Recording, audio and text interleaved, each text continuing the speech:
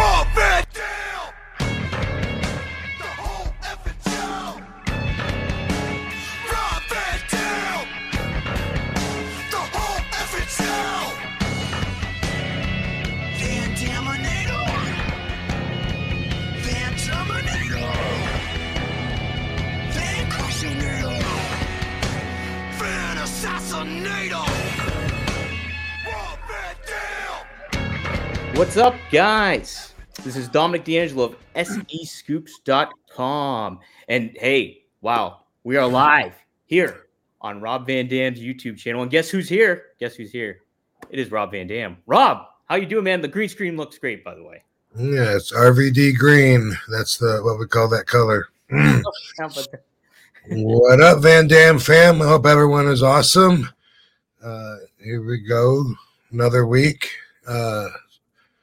It's not just another week. It's a special week for me. I'll go ahead and start right off with story time, even though I know YouTube Chris really likes to hear you talk more. And you got some people. You polarize some people in the down below. I sure do, with the smiling and the laughing. It definitely happens. What are you gonna do? You can't please everybody, but that's all right. So, in the you never really know what someone else is going through department. For the last 4 years, I've had this scumbag chasing me down with this lawsuit. Guy picks a fight with me, doesn't like the results. Or maybe he did like the results. You know, maybe that's really what he's after. Because, hey, one, here we are talking about him, which, by the way, I got to thank his ambulance chasers. They actually plugged to the jury that I would be here on my podcast talking about this. So, really? Yeah. So thank you, sucky lawyers. And, if any jurors are listening because of his plug, then I want to thank you for tuning in. And also thank you, Jerry, for seeing through the scam. What bullshit. So this dude's name is G Douche, and G Douche wanted to be famous. He dropped so many names in the trial, like anybody, even his own team had no idea who he's talking about at these crazy parties that he's doing all these drugs and cocaine at, and he knows before he met me that I was doing drugs and cocaine too. He knows for sure because this one particular girl told him. He's 100% sure she told him because he's really good friends with her, and he says that she was there with me the whole day. She wasn't even there. Like, I had no idea who he was even talking about. Dude is so fucking crazy. This girl wasn't even there. And anyway, and he said Katie wasn't there, but Katie was there. Whole thing was bullshit. This guy was trying to extort me, you know, after a little incident where he ended up a little bloody. Then he decides he loves everybody. Homies for life, man. If you ever saw True Romance, Gary Oldman's character, Drexel, was the inspiration for G Douche. G Douche wanted to be Drexel. And if you want to see what he looks like, then watch my RVDology on YouTube, on my YouTube. This brand new one here that I just did. I have plenty of pictures and I talk about it because I want you guys to learn from my experiences so you don't fall into the same traps and you can avoid some of them. So this guy, scumbag, tried coming after me for different lies and fake testimony and manufactured doctors' notes that contradict each other, and like the whole thing was like such a joke. And it's 4 years, me paying my lawyer. So everyone always wants to know, does he have to pay the lawyer's costs? Not in civil court. G Douche doesn't have any money anyway. G Douche was planning on partying. He thought that RVD was going to buy him and his ambulance chasers houses after he had his genius plan of approaching me, coming after me, verbally assaulting me, even putting his hands on me first, and then still trying to make it sound like it was all me and like I'm a brutal pro fighter, of course, with anger management history, former rapist. I added that a little bit, but everything was so far. The funniest part, though, and his lawyers were they were entertaining, but they threw so much at the wall trying to hope something would stick. He was joking. He made a mistake. He was joking. He was whatever. When Katie was there, she witnessed it, so she's up on the testimony stand, and his lawyer, there's this dude with white hair that looks like he grew up in a boys' home and was only around women at the field trips to Tijuana a few times that he took. He looked so awkward talking to, and it was so funny because they asked some shit that was like so far out there. He actually at one point goes, now, Miss Forbes, did you and your husband release a softcore sex tape? That was my favorite part. I was laughing. The jury was laughing. Like, what the fuck? Yeah. Oh my God, dude. His whole case was bullshit, and I'm so glad the jury saw through it. Just a fucking money grab. And thank you to Dr. K for reading the doctor's reports, and thank you to my lawyer, who, damn, I was gonna ask him if I should put his phone number on here. Well, I'll ask him. I'll put it in the descriptions. But Scott Meehan from Los Angeles, great lawyer. I mean, he just gave them everything they said, and you could see it contradicted. Dumbass one got an MRI right after the incident, and so it showed the condition he was in then.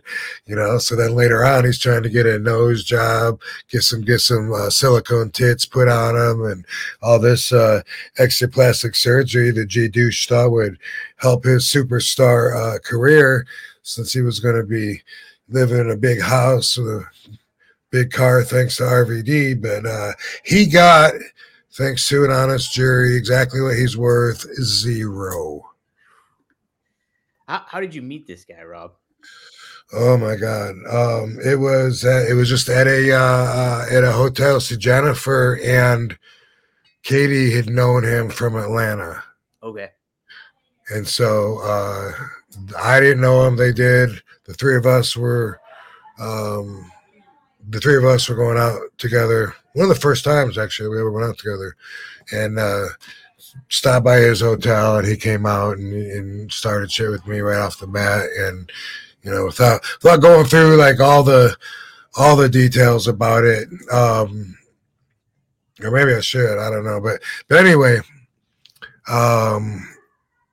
finally, after 4 years, because they were threatening to take a whole lot. It's crazy. Like, his lawyer would be like, I don't take it personally. We're just doing our job, And I know he is, and I know he didn't have much to work with, but still framing me with fabricated evidence and trying to fool the jury, that's a little bit personal. Like, I remember watching you grow up. This isn't anything personal. It's all cool. And then 5 minutes later, he brutally, for no reason at all, look at him. He's a monster. Who would pick a fight with him? Nobody did. This was all a big mistake, and he was jealous, and he was roid raging, and he was this and that. Like, oh my God.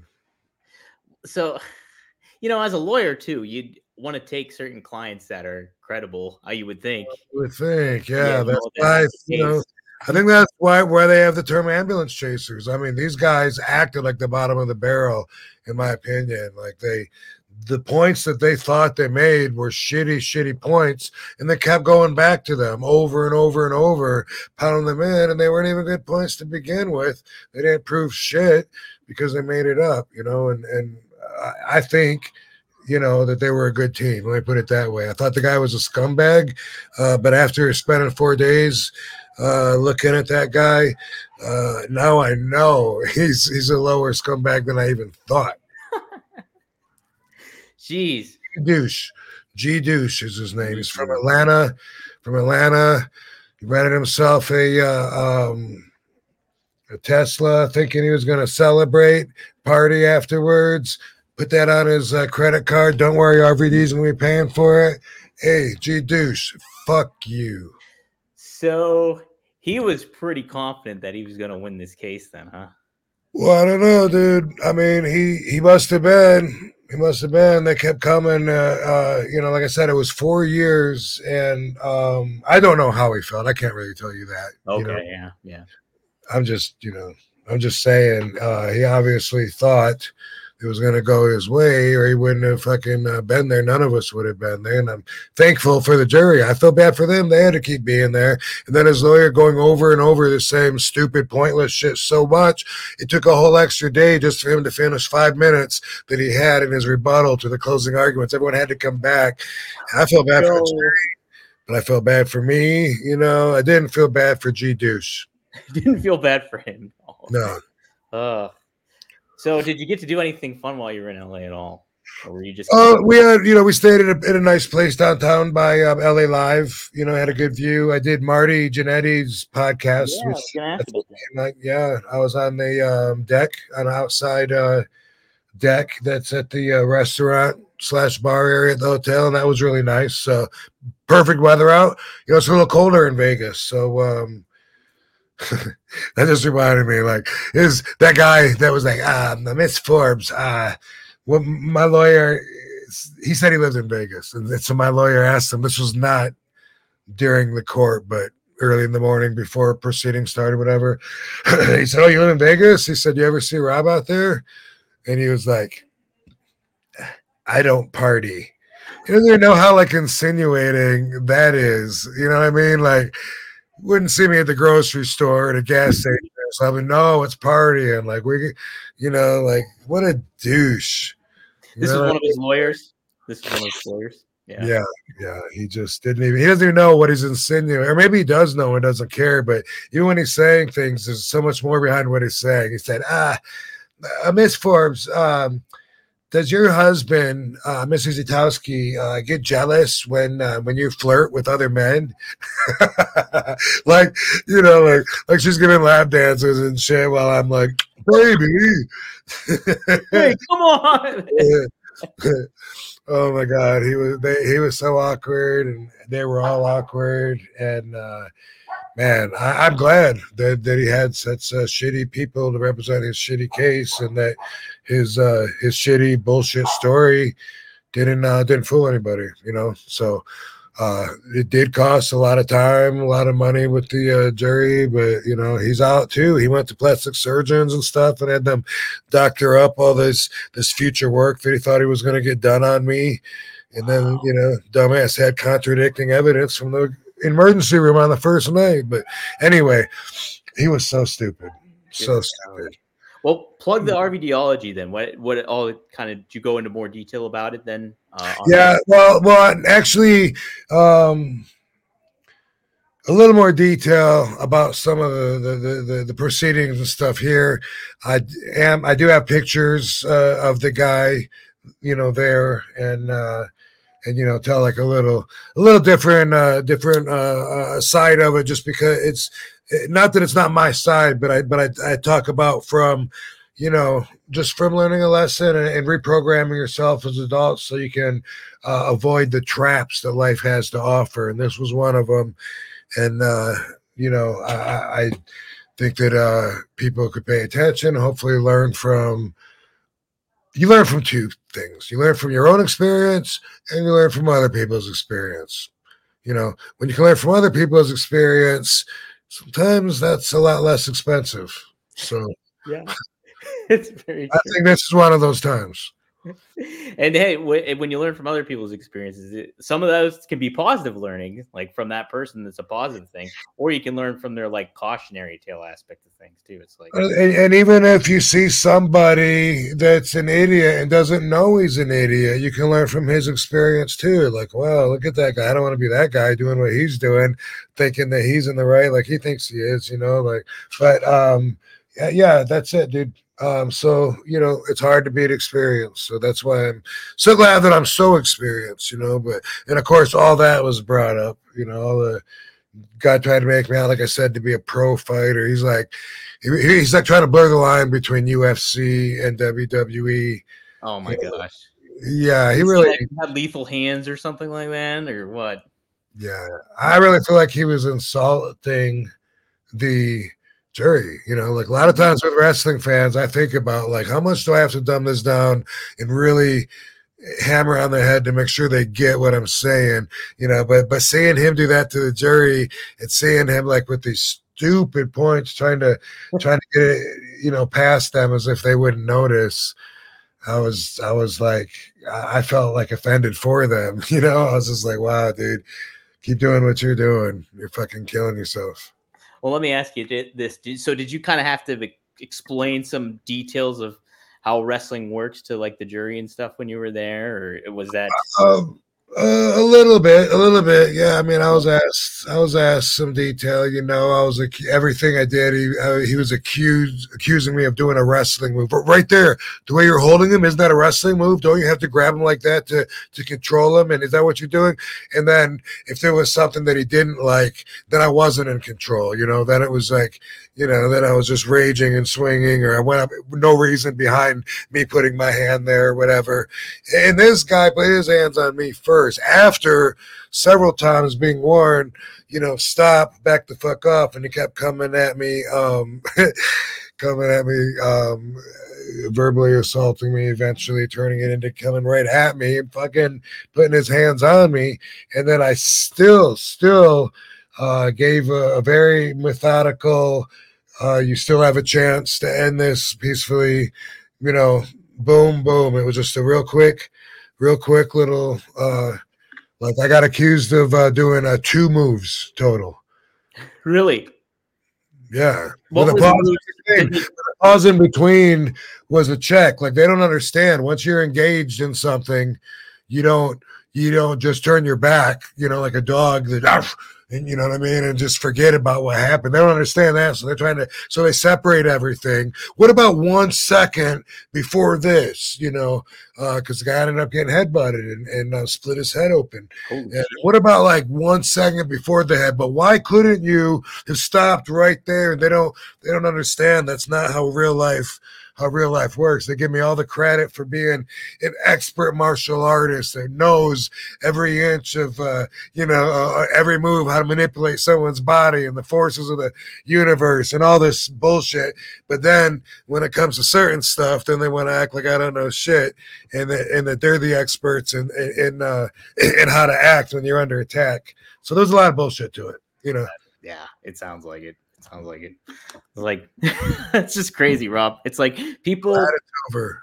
Yeah, I bet it is. I bet you said you were doing this, or like, hey, how's it going? Hey, y'all. Hey, I was just talking about G Deuce. Yes. What'd you think of that whole experience, Katie? I'm so happy it's over with. Yeah. Justice was served. That sounds like it. Remember his shitty lawyer plugged this and told the jury to watch the podcast.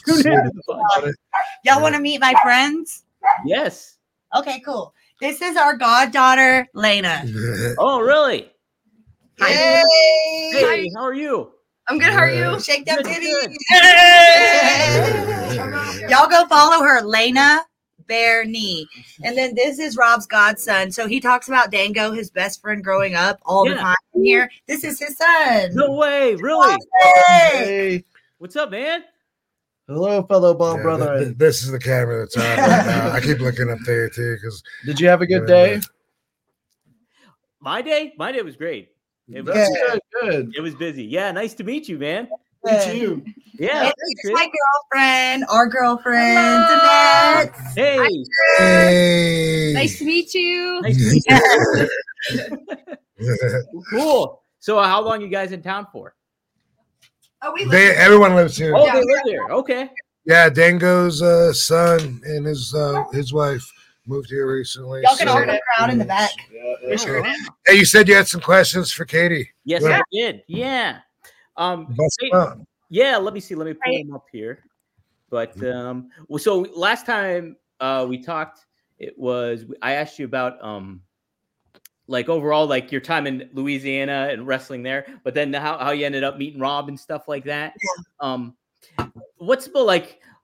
Name some of like what your overall like most enjoyable matches that you've kind of had. Is there any standout matches for you that you've enjoyed doing? My favorite matches ever were my matches in India because the shows they said 70,000 people. So the shows are just huge. So to me, it felt like WrestleMania, having so many people there and all that energy of people cheering for me. Like that was my favorite match. Well, okay. So was that the Rock of Con? Is that what those are called, or is that something else? What was the? No, it was something else. It's the Great Khali's promotion in India called CWE. Okay. And so I've gone there like 10 times on tours, and I go and wrestle, and I've been going there since before I even knew Rob. Wow, how about that? Yeah, and the shows are massive there. It's amazing.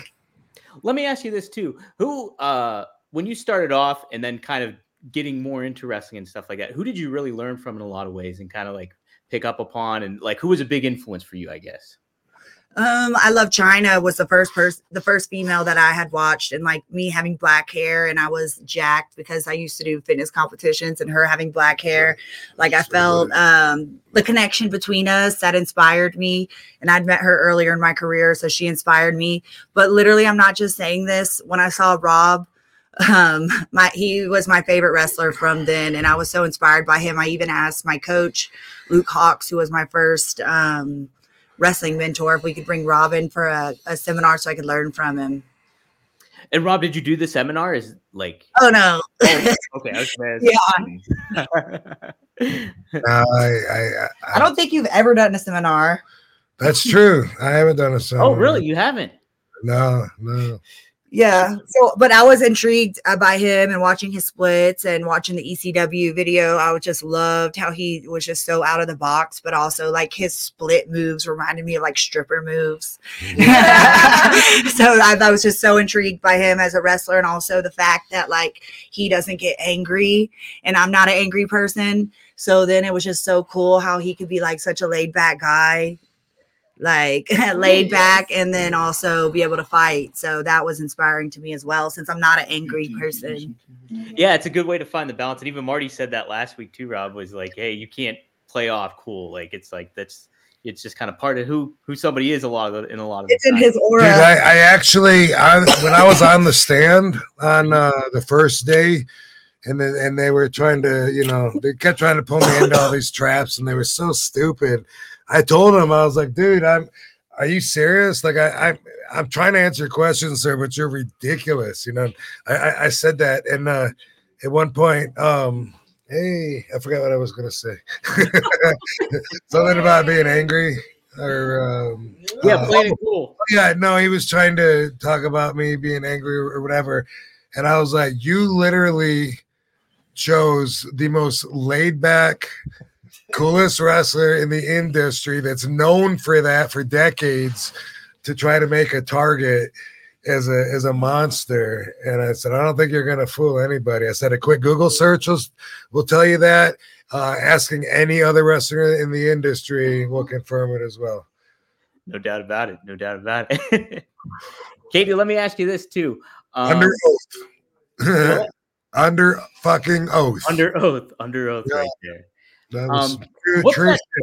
Rob's been talking about this new promotion you've been working with. What is it in WWE, right? UWW. Yeah. UWW Wrestling. Return. Okay, can you explain that a little bit to the listeners or viewers? Pro wrestling. We run out of Las Vegas and really nice casinos, like at the Sahara, the House of Blues. So it's always in a really nice place. We've ran the past couple times in LA, and now we're gonna have a show in February in San Antonio. Oh, nice. But I am the fan favorite of the whole promotion. My favorite too, baby. Thank you, baby. So they said like I had like the highest views of all the clicks and everything else like that. I just love UWW because I can be myself in it, and it's not like they don't say like tone it down a little bit. Like it's like just whoever you want to be, just be it. And so I feel like I thrive there because I can just be my true self. So I have a lot of fun at that promotion. That sounds like a blast. Yeah. Yeah. That's cool. I thought it was just based in the Vegas area. So that's pretty cool. They're going out to San Antonio and stuff too. Yeah. Yeah. Also, so have you done the Lucha Vavoom stuff? Isn't that something that Taya Valkyrie was a part of or anything? Have you guys? Yeah, we went and saw a show. I've never done it, but I've won as a fan before. Oh, okay. Okay, cool. Yeah. Yeah. It's a kind of it seems like a pretty unique wrestling scene over there. Yeah, it was unique. Yeah, I bet. Other question I had for you too. What do you kind of think overall is the state of women's wrestling today? Is there something that you'd like to see change, or is there something that you've really found to be elevated overall from a business standpoint from wrestling? I think it's awesome. I think women getting more time and more attention and main events and being so amazingly athletic is just awesome for female wrestling. Yeah, and it's kind of cool. Like you see it from a WrestleMania standpoint that like the women are main eventing, and they're getting, and it's not necessarily like, oh, here's a women's match, but there's like here's a women's match, and then here's another women's match. It's like they're not separating them out, and they kind of just assimilate into, and it's kind of cool to see that in a lot of ways too. It is. Yeah. All right, I'll ask you this one too. This is one of my last ones. Rob is notoriously not a big favorites guy.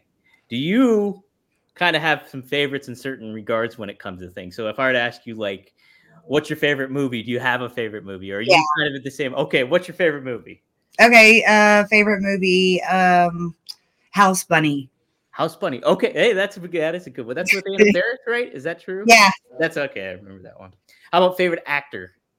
Favorite actor, Kevin Hart. Kevin Hart. Okay, that's a good one too. And The Rock. The Rock. Hey, you can't beat that one. Yeah. TV show.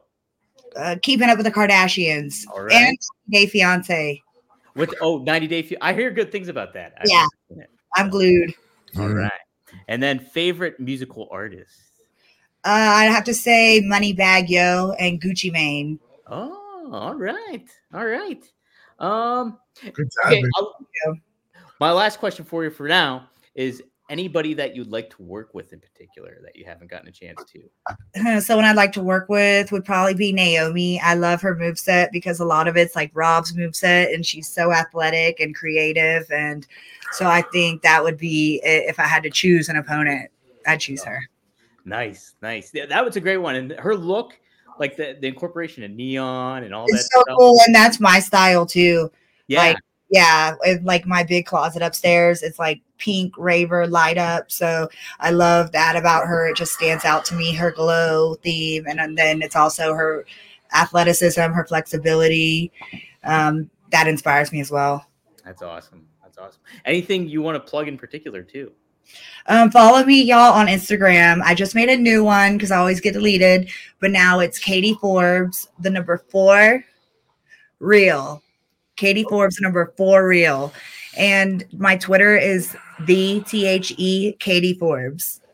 Now, Katie, did you know why whenever like somebody goes to Twitter, tags you in Twitter, it goes to a different account? Have you noticed that? I haven't.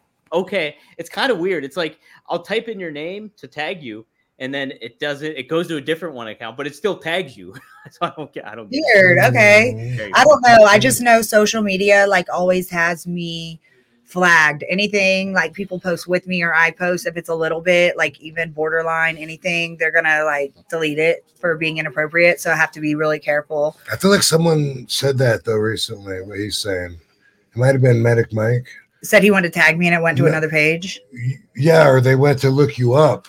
And it went to like, instead of going to your page, it goes somewhere. And the user has their name. I'm not the Katie Forbes. Like that's what they have in like their. So weird. I don't know. And it must happen to them a lot. So I don't know. Maybe try typing it in on a different. I don't know. Take a look. Yeah. Okay. But Thanks. I just wanted to get that clarified for any of the listeners. Thank you. You're Y'all welcome. follow me on Twitter so there's no confusion. The Katie Forbes. Yes, and you'll hit it because it'll just act weird, but you're there. Cool. Awesome. Cool, Katie. No, we'll get you back on. Rob and I were talking about incorporating you. Yay. So I need a fan in here. Oh, I can bring you one. You want me to bring you a fan? Um, I'll bring you a fan, baby. well, We have one in the TV room. okay, baby. I like how Petrie's just hanging out. Yeah, Just chilling. How's she doing, Rob? she's hanging in there. She's on I think week 3 after her expiration date. So How about that? How about that? she didn't have a real good day today. She was nauseous, but she's definitely still better than when Katie was in Australia. She was looking hopeless then, and ever since then, even her bad days aren't like. She had 3 days where she didn't eat at all. She was just throwing up, and she never has gone back to that same level again. That's good. That's good. Yeah. We're giving her shots, nausea meds, and fluids, and buying the shit that the vet gives. Keeping it up to date, It's so stressful with animal pets sometimes because it's like they can't tell you what's wrong with them. Yeah. Yeah. I've always done that anyway.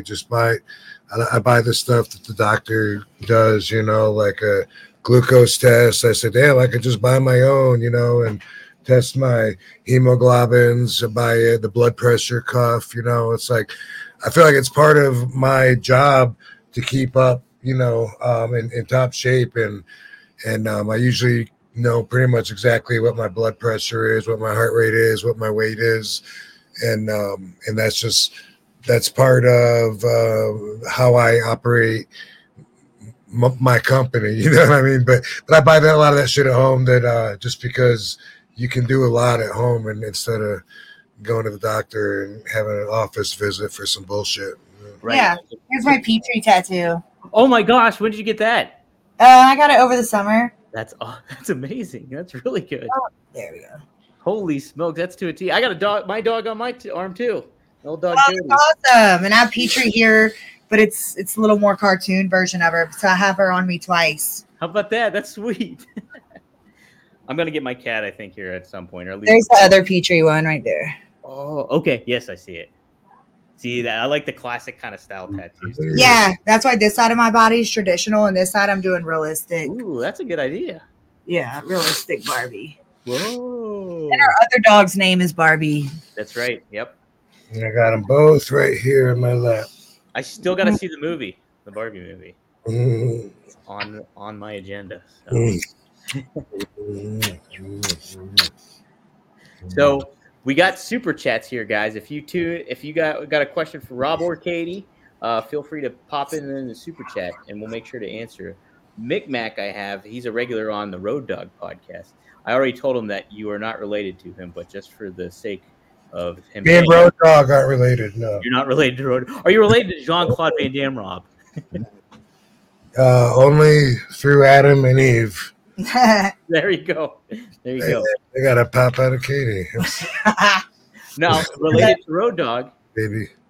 have you ever wrestled Road Dog? You were set to wrestle him, but have you actually ever wrestled him before? Right. No.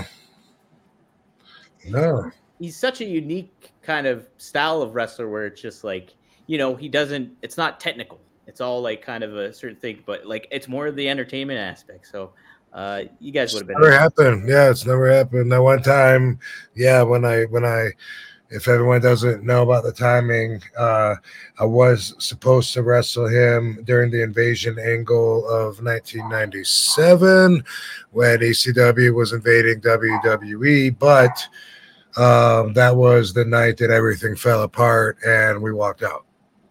Yeah. So things kind of changed a little bit.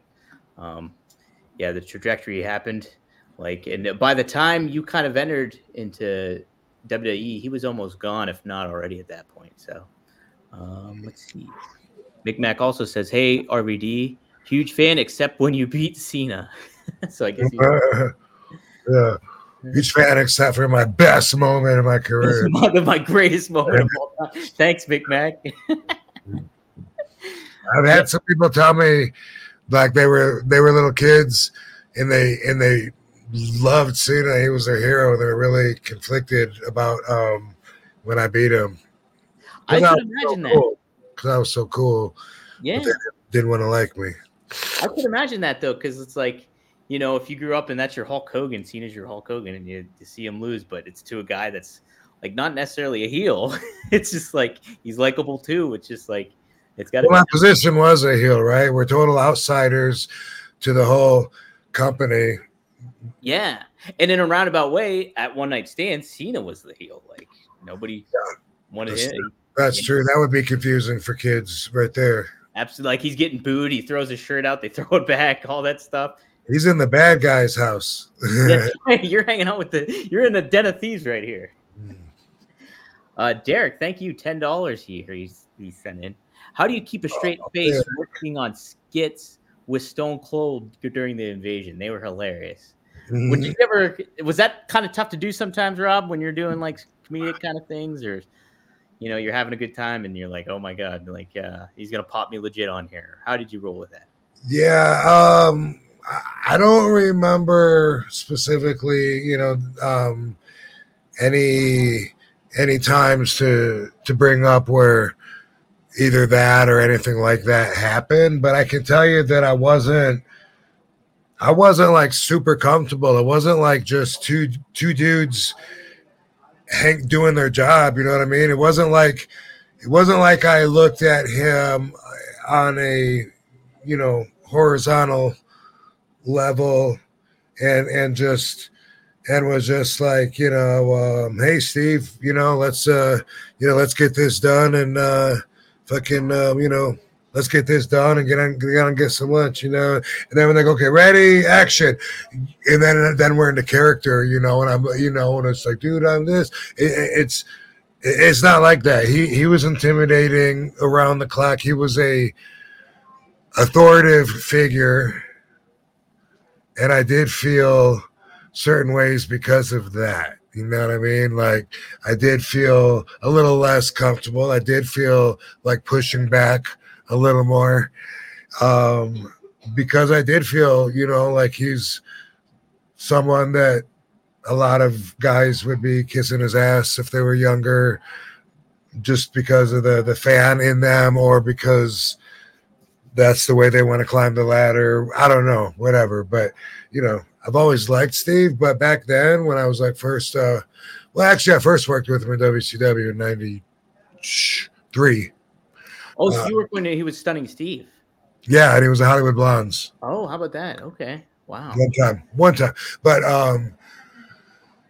But you know, working with him in WWE, with me getting a big push and stuff like that, it wasn't something that I was just like real comfortable, and it wasn't like he was just like a dude that I work with, you know, that's like when we're both out of character. It wasn't just like hey, Rob and Steve, you know, just two dudes that showed up to do their job. I mean, you know, it's like you carry that hierarchy with you, sometimes to a ridiculous point. Now is how I see it, because at this point in life, a lot of times I think about some of the guys that were below me on the hierarchy. And I remember back then when I was in that mindset of competition and stuff, even like looking at guys, I don't know, let's say like when I was in the ECW, and then there's like the BWO, right? Stevie Richards and Meanie, those guys. It wasn't, even though it was just wrestling experience and placement and status, even though that's all it was about, there's still part of that like carries over, you know. I guess it's because of respect, you know what I mean? Which is good if you look at it that way, but also it can be like too much if you're the guy on top thinking that these other people that in reality are just other people doing their job. You know what I mean? They really are. But sometimes in your mindset, you start feeling, like if you do feel like you're above them, you're a higher. I don't know if you think you're a higher status of human being, or you're just a higher status in life, or whatever, or you look down on them, or maybe you look down on them because they weren't able to make it as high as you did. I don't know, but there's a lot of that shit that would carry over that you would never know, But I guess there's a reason for it, though. You know what I mean? Like if the original Sheik was around, I would still want to carry his bags. You know what I mean, for him. And a lot of people would. It's like opening up the door for older people. It's respect. So I don't know. It's kind of confusing when you think about it. And like when I think about like back in the day, how I felt like looking at, say, someone trying to get into WWE or some young guy or a new guy or whatever. It's like you feel entitled to own your position above them. And it doesn't really have boundaries on it. And that's something that's just really weird that I'm trying to explain. Yeah, I know too. Booker T recently joined Kurt Angle on his podcast, and he made mention how when he made the jump from WCW to WWE, he almost kind of had the mentality of like, I'm throwing everything that I kind of did in WCW almost out the window in a way, and from how like, because he was talking about trying to, fit into the locker room in certain ways and things like that, and kind of just being like, all right, I'm here and I'm going to earn my way to kind of be like that. But like, I could only imagine from a competitive mindset that it's a balance to certainly have when you're going into a new company. Yeah, I remember when I was on Steve Austin's program talking about this with him. I don't think I described it the same way that I just did. I took a minute and really searched my mind, but I did tell him, that I thought of him as more of a like a boss, and he's like, well, damn, I wasn't that big of a hard ass or something, and I was like, but you were like an authoritative figure, right? And he agreed with that, and he was. Yeah. Well, this kind of leads to one of the topics I had actually too. We talked about this a little bit before when we first touched upon CM Punk about locker room leaders.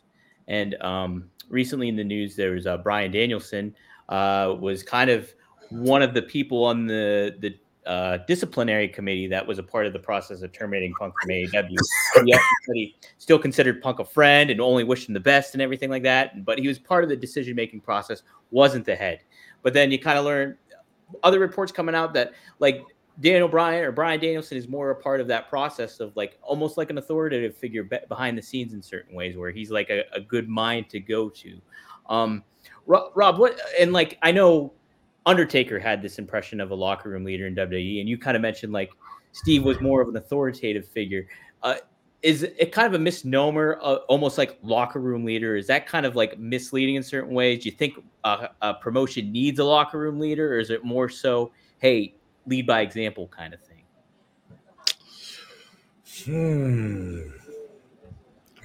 Well, fuck. I think I don't know that they need a leader, but I also kind of feel like it's something that would organically happen anyway. Mm-hmm. Just like anytime if you have like a group of 20, 30 people, put them on an island and see what happens. Someone's going to turn out being the leader, deciding, okay, we need to fucking start looking for food. You know what I mean? Yeah. So I don't know that they need to have one appointed. I don't know. But also, if there's usually someone that's working in the office that's also talent, and that kind of automatically makes you one of at the very least, a stooge. That's bottom level. You know what I mean? That's like at least minimum. At least you're someone, for people to watch out for, in the locker room. Like, and then you could carry some weight with it as well, depending on who you are and what you do in the office. Yeah.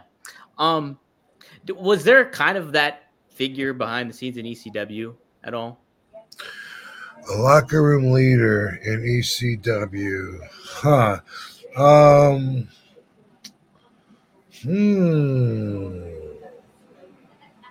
Well,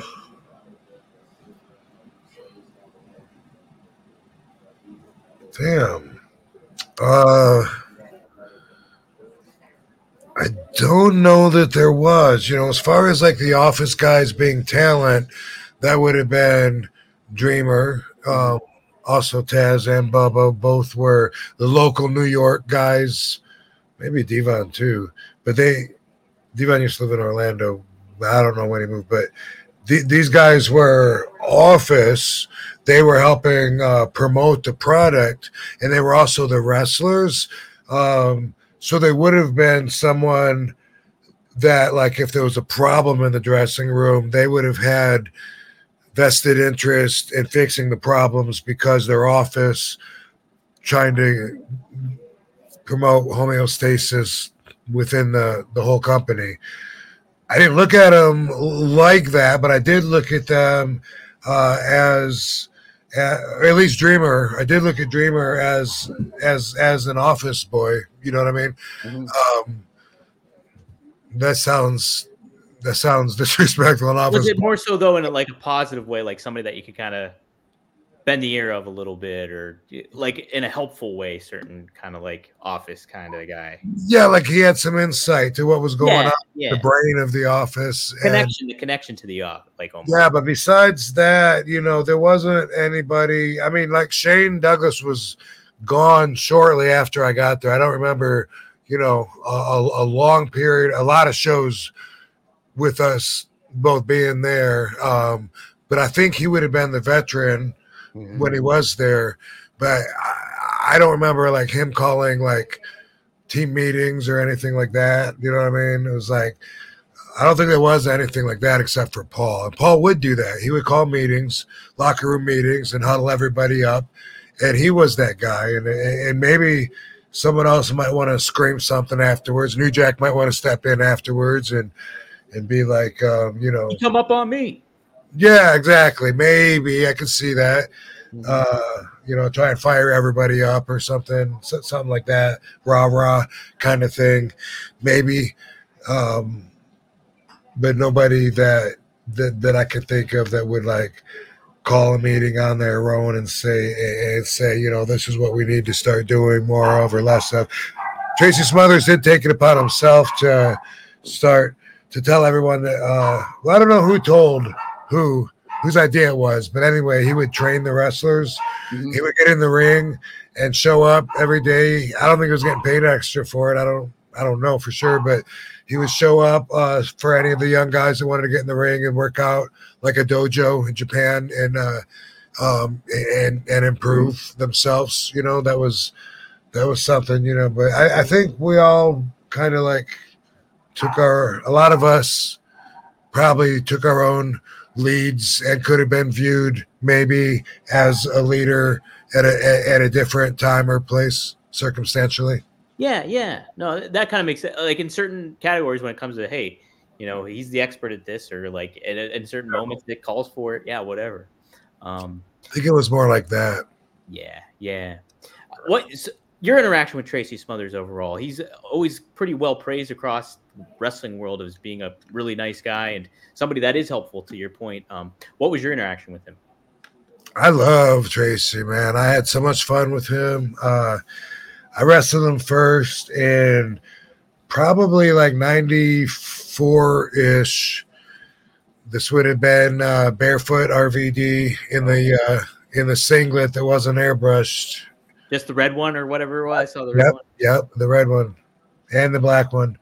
And after like I wrestled him a few times at some small shows in Georgia and Carolina, some fairs or whatever. And right off the bat, he cracked me up. He's always, since the first time I wrestled him, said, "Man, I've been in harder street fights. No, easier street fights. I fucked the lineup." And then he also says, "Man, you took me within an inch of my life." That was like something that every time I would see him, and we would always just say, "You changed, man. You changed." For decades, that was always still funny to say, "You changed. You took me with an inch of my life." I've been in easier street fights, or I've been kicked. I've been kicked. I don't know. He was very funny. One time, and he was a country boy. I got something I want to share with you, but let me spit this out. One time, we're in the ECW arena in Philly before a show, and he reaches down, pulls his pant leg up, and reaches down into his sock, and he pulls out a wad of tinfoil, which he opens up, and there's half a chicken sandwich in that. What? His first thought is to offer it, and, hey, anybody want half a chicken sandwich? Rob, you want this? I was like, no, fuck that. He's like, I didn't buy it off this half, and it's been wrapped up. I just put it there to keep it, Yeah. Oh my God. Yeah. That kind of brings me to Bobby Eaton real quick, because I heard always about Bobby Eaton. He would bring like towels or like be like super accommodating to other wrestlers and stuff like that. Did you cross paths with Bobby and like have those kind of interactions at all, or no? I didn't, man. I was around him very little when I was in WCW in 92 and 93. And I was just so young and so green that, my perspective of the whole world wasn't on a scale for anything to stick out, But what's interesting is I think I worked him, but I've never seen the match. But I think I remember going over the match with him and stuff. And I think I remember the difference because Rip Rogers had told me, you don't do all that flips and kicks and all that. Just save it for the end. Do one kick at the end and make it mean something. And I remember I was like, man, I was bummed. And I asked Bobby Eaton, and Bobby Eaton had the opposite. He was like, if you can do it, do it. That's your gimmick, right? That's what people want to see. And I was like, thank you. And but it might, I don't know if I worked with him or if I put that in my head after that conversation, because I remember working with Rip, and it would have been around that same time. But Tracy Smothers, he used to, according to him anyway, he grew up on farms, and he said that they would fight. They would have fights between between the fighters at the different farms to settle disputes over shit. Oh, really? Yeah, it was like old school Southern boy. It's like old school Southern boys wrestling court. Yeah, basically. Yeah. And he would describe it. He told us some stories. And one time he told us this was about it was about New Jack. A lot of people don't know this story, but at one time New Jack was he was particularly mouthy and insulting. Yeah, Brian Pillman, who had just died, he said some really ugly stuff, and we were just talking about him, like, man, I don't know, that's hard to stand by and hear him say, the stuff that he's saying and stuff. And Tracy was like, what we need to do, man, we need to get him all, just put him in a room, and about 8 of us just whip the shit out of him, man. He'll change. He'll never be the same, man. And he said that that's what they used to do when he was growing up. If somebody had a problem, he was like, he ain't going to fight everybody. You ain't got, no one's that bad. You just fucking everyone beat the shit out of him. And afterwards, watch, man. That'll fix it, man. You watch. And he was really suggesting that as an option of something that we should do is in our wrestlers' court trial of solving problems, Rob, you just made me love Tracy Smothers a whole lot more. Yeah, he was awesome. Oh man, as a kid, I was a mark for being Italian. I was a huge mark for the FBI. So it was like, but right before I got into it, Tracy was gone. But hearing that he was in the FBI and not Italian whatsoever, just kind of added to the whole thing. And so that was my first impression of him. But gosh, yeah, the stories I hear about him, he sounds like just a fucking fun ass dude to hang out with. Yeah, he was. Not get a chicken sandwich from though. So. From his sock. And also one time, his partner, little Guido, his FBI partner, hey doggies, did something funny that's similar, kind of. I mean, it made me think of this. I see why they're partners, but you're on the highway from point A to point B. There's only so many service area truck stops, so you're gonna see the boys because you're all on the same route in different cars, right? So we pulled over to take a pit stop, and I pulled up to the urinal in the men's room, and little Guido is at the urinal next to me, and he's got a bag of donuts because there was a Dunkin' Donuts in there, and he reaches in the bag while he's pissing, and he grabs a donut hole out, and he starts eating it. He's like, "Rob, you want some?" And I was like, "I'll pass, bro." I'm good. I'm good on the urinal donut holes. No urinal donut holes for me. I've met my quota at 0. Yeah. Oh, that's good stuff. Oh, man. Yeah, I was such a mark for the FBI. Let me see here. Oh, yeah. So this is kind of a neat thing that got brought up. Jake the Snake on his podcast happened to say that one of his favorite heels of all time was somebody we talked about a couple weeks ago, was Pat Tanaka's dad. I can't remember. I screenshotted the name, but I forgot to put it up. If I can pull it up real quick. Not Toru Tanaka, was it? No, it wasn't. Let me take a look here. Okay, I have it here. Duke Kiyomuka. That was father of Pat Tanaka. Okay. He chose him as one of the best heels ever when discussing on the podcast, apparently. He said tough as nails. So apparently he was interred at in Manzar. He was interred.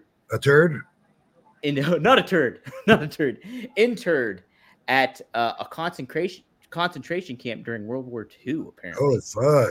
So yeah, so he was not in Germany. I think somewhere in the States. If I'm not. Manadazar. Remember that? I didn't know that. Yeah, how about that? But it led me to think about this. I'd imagine the Sheik is probably one, but who really defined like a great heel to you? Ooh, a great heel. I mean, honestly, what comes to mind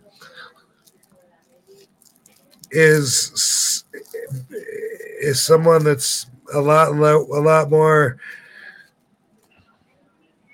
vanilla for lack of a better word. Someone a lot more basic. Mm-hmm. What a heel, though. How about like Iron Mike Sharp? When I was growing up watching wrestling, Iron Mike Sharp, he didn't care about the rules, but he was so creative. He would he'd pull the wrestler in, he's into the corner, reach into his shorts, bam, put it back in his shorts, and then we'd always make sure the refs didn't see it. And then he would put his hands up, and then he'd put it in his back and let the referee check his front. You know what I mean? And the crowd would be like, no. And then he would like switch it and put it in his boot. And he would like, well, go ahead, let him check his trunks, And the ref would say, what? And then his boot. And, take it out, put it back. You know what I mean? It would, that kind of stuff. And just the way that he would like get the ref to turn and miss everything. I just think people like that, they're so entertaining sometimes, like when I was a heel with Impact Wrestling and Katie was my manager, I was, my back was hurt through a lot of that and stuff. And so maybe part of why they turned me was because they said I could pick and choose my bumps then. The way you could do that would be, of course, to be creative and just heel and cheat. And obviously the babyface is doing the selling during the match.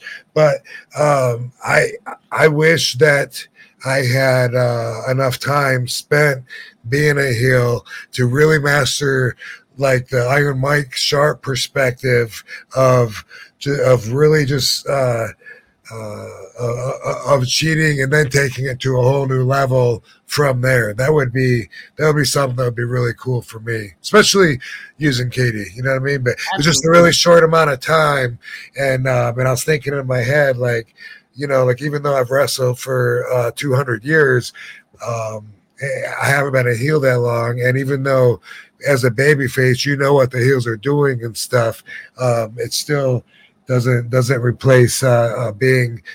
Doesn't mean that I'm going to be exceptionally good at that position. You know what I mean? Right. Exactly. Yeah.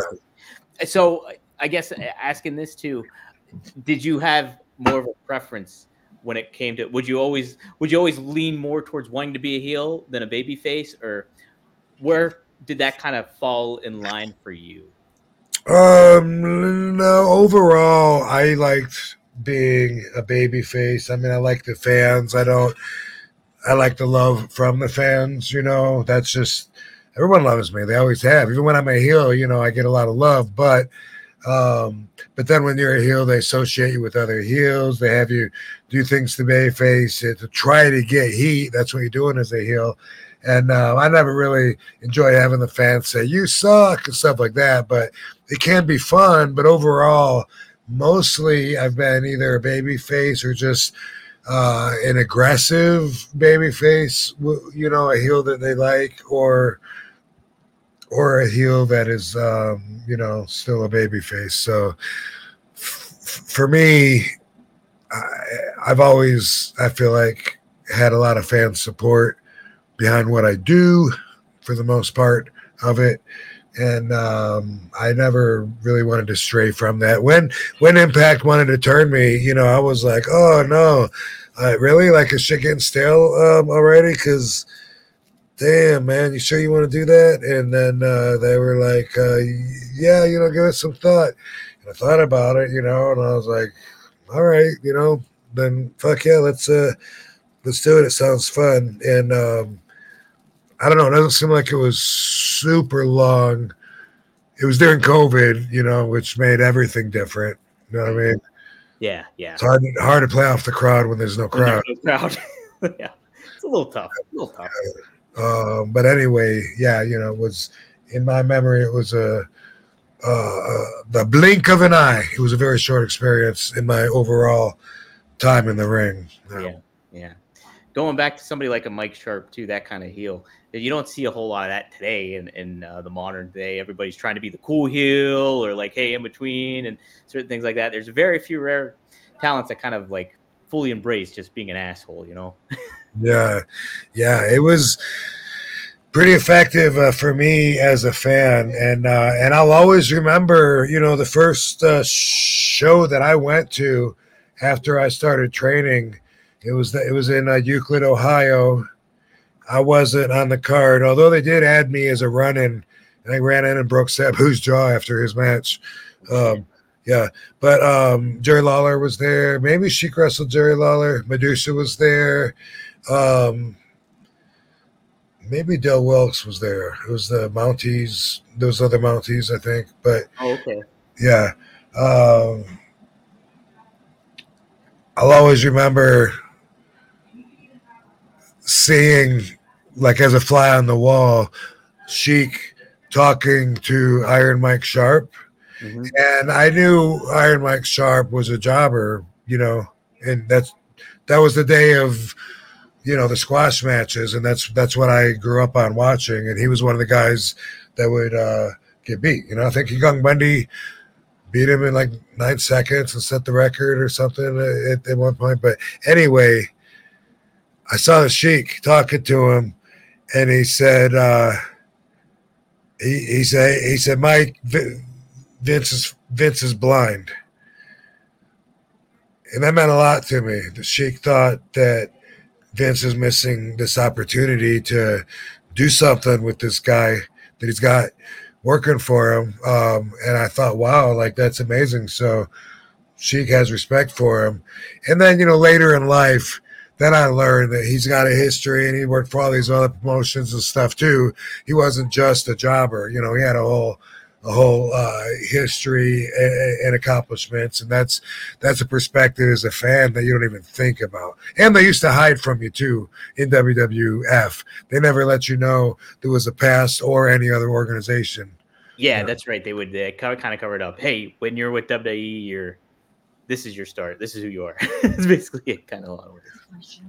I see your boobies in the screen. I'm joking. Do you think you'll want to go out tonight or no? Because we're starting to plan. No, Okay, really. well, Jurassic and Lena are going to take us. Okay, We're going. cool. Yeah. Cool. So they'll take us and drive us back. Okay, cool. Cool. Well, yeah, we'll finish this up here. But guys, if you have any last minute questions, feel free to pop in the super chat or anything like that.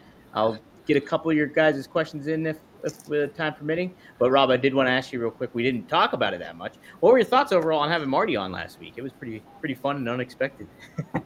Yeah, no, I liked it. Marty's cool, and I remember telling you before, we just had that relationship where I get messages from him like pretty much every day that really amount to nothing, that we're just nonsense, trying to make each other laugh or whatever. So I thought it was cool on the show. I liked having more guests. I like doing the live thing. Yes, adds another element. I really think. Yeah, maybe like normally, maybe we do it on Thursdays. This one, because of this court thing, I wanted to push it back a day, but yeah, I like that too. I was thinking of I like the chaotic feel to having a bunch of people on there, and I thought of some people tonight. I thought maybe Fonzie could be on. I checked with him for tonight, and he's getting married, like right now. Like, congratulations, Fonzie. I'm not. Yeah, today, he said. So, but yeah, there's I thought of like some other people, and then obviously didn't follow through. That was part of RVD Radio.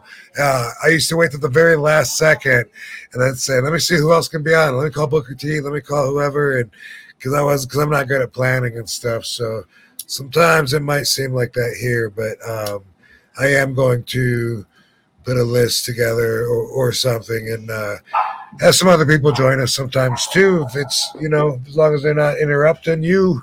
Right, it'll be a fun perspective. I love getting other people's perspective. Even Marty's the side stories he was sharing, and kind of I wanted to get more bend his ear a little bit more about tag team wrestling. But yeah, it's definitely a good thing to have here, and like having a live audience here, I think really adds to stuff. Guys, if you like what you're seeing, be sure to like these videos, get that algorithm cooking on there, share it out with anybody, subscribe, do all that kind of malarkey. And yeah, get the word out. I saw Me Think says Rob's given us some great gems and great stories. So thank you, Me Think. Yeah, thanks a lot of people joining in. We got 69. We almost 69 people in right now. But we also have yeah. We got pretty close to 100 too. So let me see. A question somebody asked too. Trackle is dead. Rob, did you ever wrestle the Great Suzuki? The Great Suzuki. No, I do not believe I did. Nope. Okay. Chelsea Gunderson asks, in your exercise routine, is it better to exercise on land or in water or in both? Oh, well, for me, I don't do much exercise in the water. I mean, it's good, but it depends on what you're looking for, you know what I mean? So like for me, I like the resistance of weights and machines, but I really get a lot of my intensity in my workout out of being in my sauna, which will heat to, when it's cold, it's like 140 degrees. When it's warmer out, it'll get to like 160. But I will do steps in there, and of course I can control the speed and make it like a flurry, rapid rush sprint, or slow it down or whatever. Have a speed bag in there, and I like to bring stuff in there sometimes to carry while I'm doing the steps or whatever. Not something metal because it'll get too hot and burn. But anyway, yeah, when I leave there, I'm dripping sweat, and I get a lot of my intensity from there. And sometimes I jump in the pool. I've been doing that lately for a cold plunge a little bit. Done it twice, but it was within the last week. And then it's amazing. Then the cold air feels warm afterwards. Wow. And Yeah. then I get in my jacuzzi. But for me, I can't say much about water exercises, although they're great for people that are either handicapped or not as mobile because of the fact that they take so much of gravity off of you. If you have a hard time walking normally or whatever, maybe you could still stand and walk in water. Yeah, that's very true too. Uh, Segueing into water, I had this noted down to ask you too. Eric Bischoff recently went on a 5-day water fast. So I think all he drank was water for 5 days. Have you done any kind of like fasting to that level of things? Or what do you think about that overall too? No, I have not. I know a lot of people that seem to be into that, and I understand there is a lot of benefits, again, depending on what you're looking for as far as results. I will say that I fast usually like at least like 12 hours out of the day, and then eat like the other 12. And I started doing that a few months ago when I started learning more about how the growth hormone works around the clock. And like every couple hours, you get a growth hormone spurt. But when you eat and then you have sugar in your blood, then the growth hormone doesn't work because then the insulin prevents the growth hormone from coming out. Insulin comes out to deal with the blood sugar, and then the growth hormone is then ruined. Like when you take these peptides, you have to take them on an empty stomach, like an hour and a half after you eat, for that reason. And so I learned a little bit about that, and I've been getting I enjoy seeing all the veins being like really vascular and having people tell me too, like noticing, because that's I don't know, it's really cool. It's something to work for. And some people think that that's like a sign of like high blood pressure or something if your veins are popping out. I actually learned that means you have a better circulation. Because you got more blood flowing through, and your blood vessels actually will stretch out for that, especially if you take things like L-citrulline, which does exactly that, or any vasodilators like Viagra, for instance. Anyway, I will usually at least 12 hours I fast. And it used to be old school thought used to be for the muscle heads, all of us, was that after like 3 hours of not eating, that your body starts eating off of your muscles and instead of fat. And that's why you got to eat like every 3 hours. And then the guy that trained me, he'd wake up in the middle of the night, set the alarm after 4 hours to wake up and have a big protein shake and go back to bed for another 4 hours. And then we always thought when you wake up, like you got to eat real quick, break the fast. Otherwise, we were told that you're in a catabolic state instead of a metabolic state, which is backwards, and you got to turn that off and reverse that shit. I don't think so anymore. I think that was bullshit. Or there's a lot to it that I still don't understand, which is a fact anyway, for sure. But I don't think fasting is a bad thing now. Again, depending on what you're used to, but a good balance of it, can be. You can get lean without necessarily, dropping a ton of weight. If I fasted and drank water for 5 days, I would lose 20, 30 pounds. I don't want to do that. Right. Yeah, definitely. Holy smokes. Yeah, Eric said he felt like a new man, though. He said he felt good. He probably said you actually releases stem cells within your body and all kinds of shit. Go through all these phases. Yeah, I'm sure there's a lot of benefits to it. Cool. Rob, you already did an RVDology. Did you want to do one on here, or where are you at with that? Oh, yeah, no. I didn't even think about it. Let's skip it. We could skip it. We'll wait till next week. 2 minutes is close enough. Okay.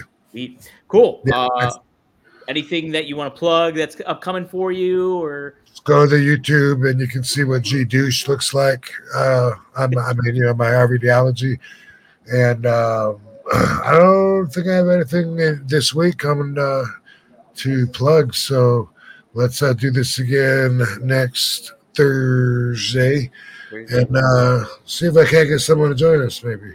Hey, that'd be great. Guys, thanks for joining in too and interacting. Everybody, I see all the names on here. James, me, thanks. Everybody says I really appreciate Red Machine, everybody that tuned in. So keep on coming back, spread the word. We're gonna get things cooking here. So as far as getting all the info, go to rvdpod.com, check out all the clips coming up and everything like that. You can check us out on Rumble too. We're on Rumble. We're actually live on Rumble here too at this moment. And then get us early, the Premier Streaming Network. So once this show ends, if you're tuning in live, we go private, and then it's exclusive on Premier for a few days until we drop it, boom, on the podcast feed on Monday at 4:20 p.m. every Monday. So check it out, guys. Yeah, that's kind of it. Rob, good episode. This was episode 32. Can you believe it? Episode 30. Nice, man. Don't be afraid to leave a comment. We'll read it. Yes, we do read them. So cool, guys. Hey, we'll see you. All right, Van Dam fam. See you next week. Thanks, everybody. Thanks, Tom. Yep. Thank you, guys. See you guys later.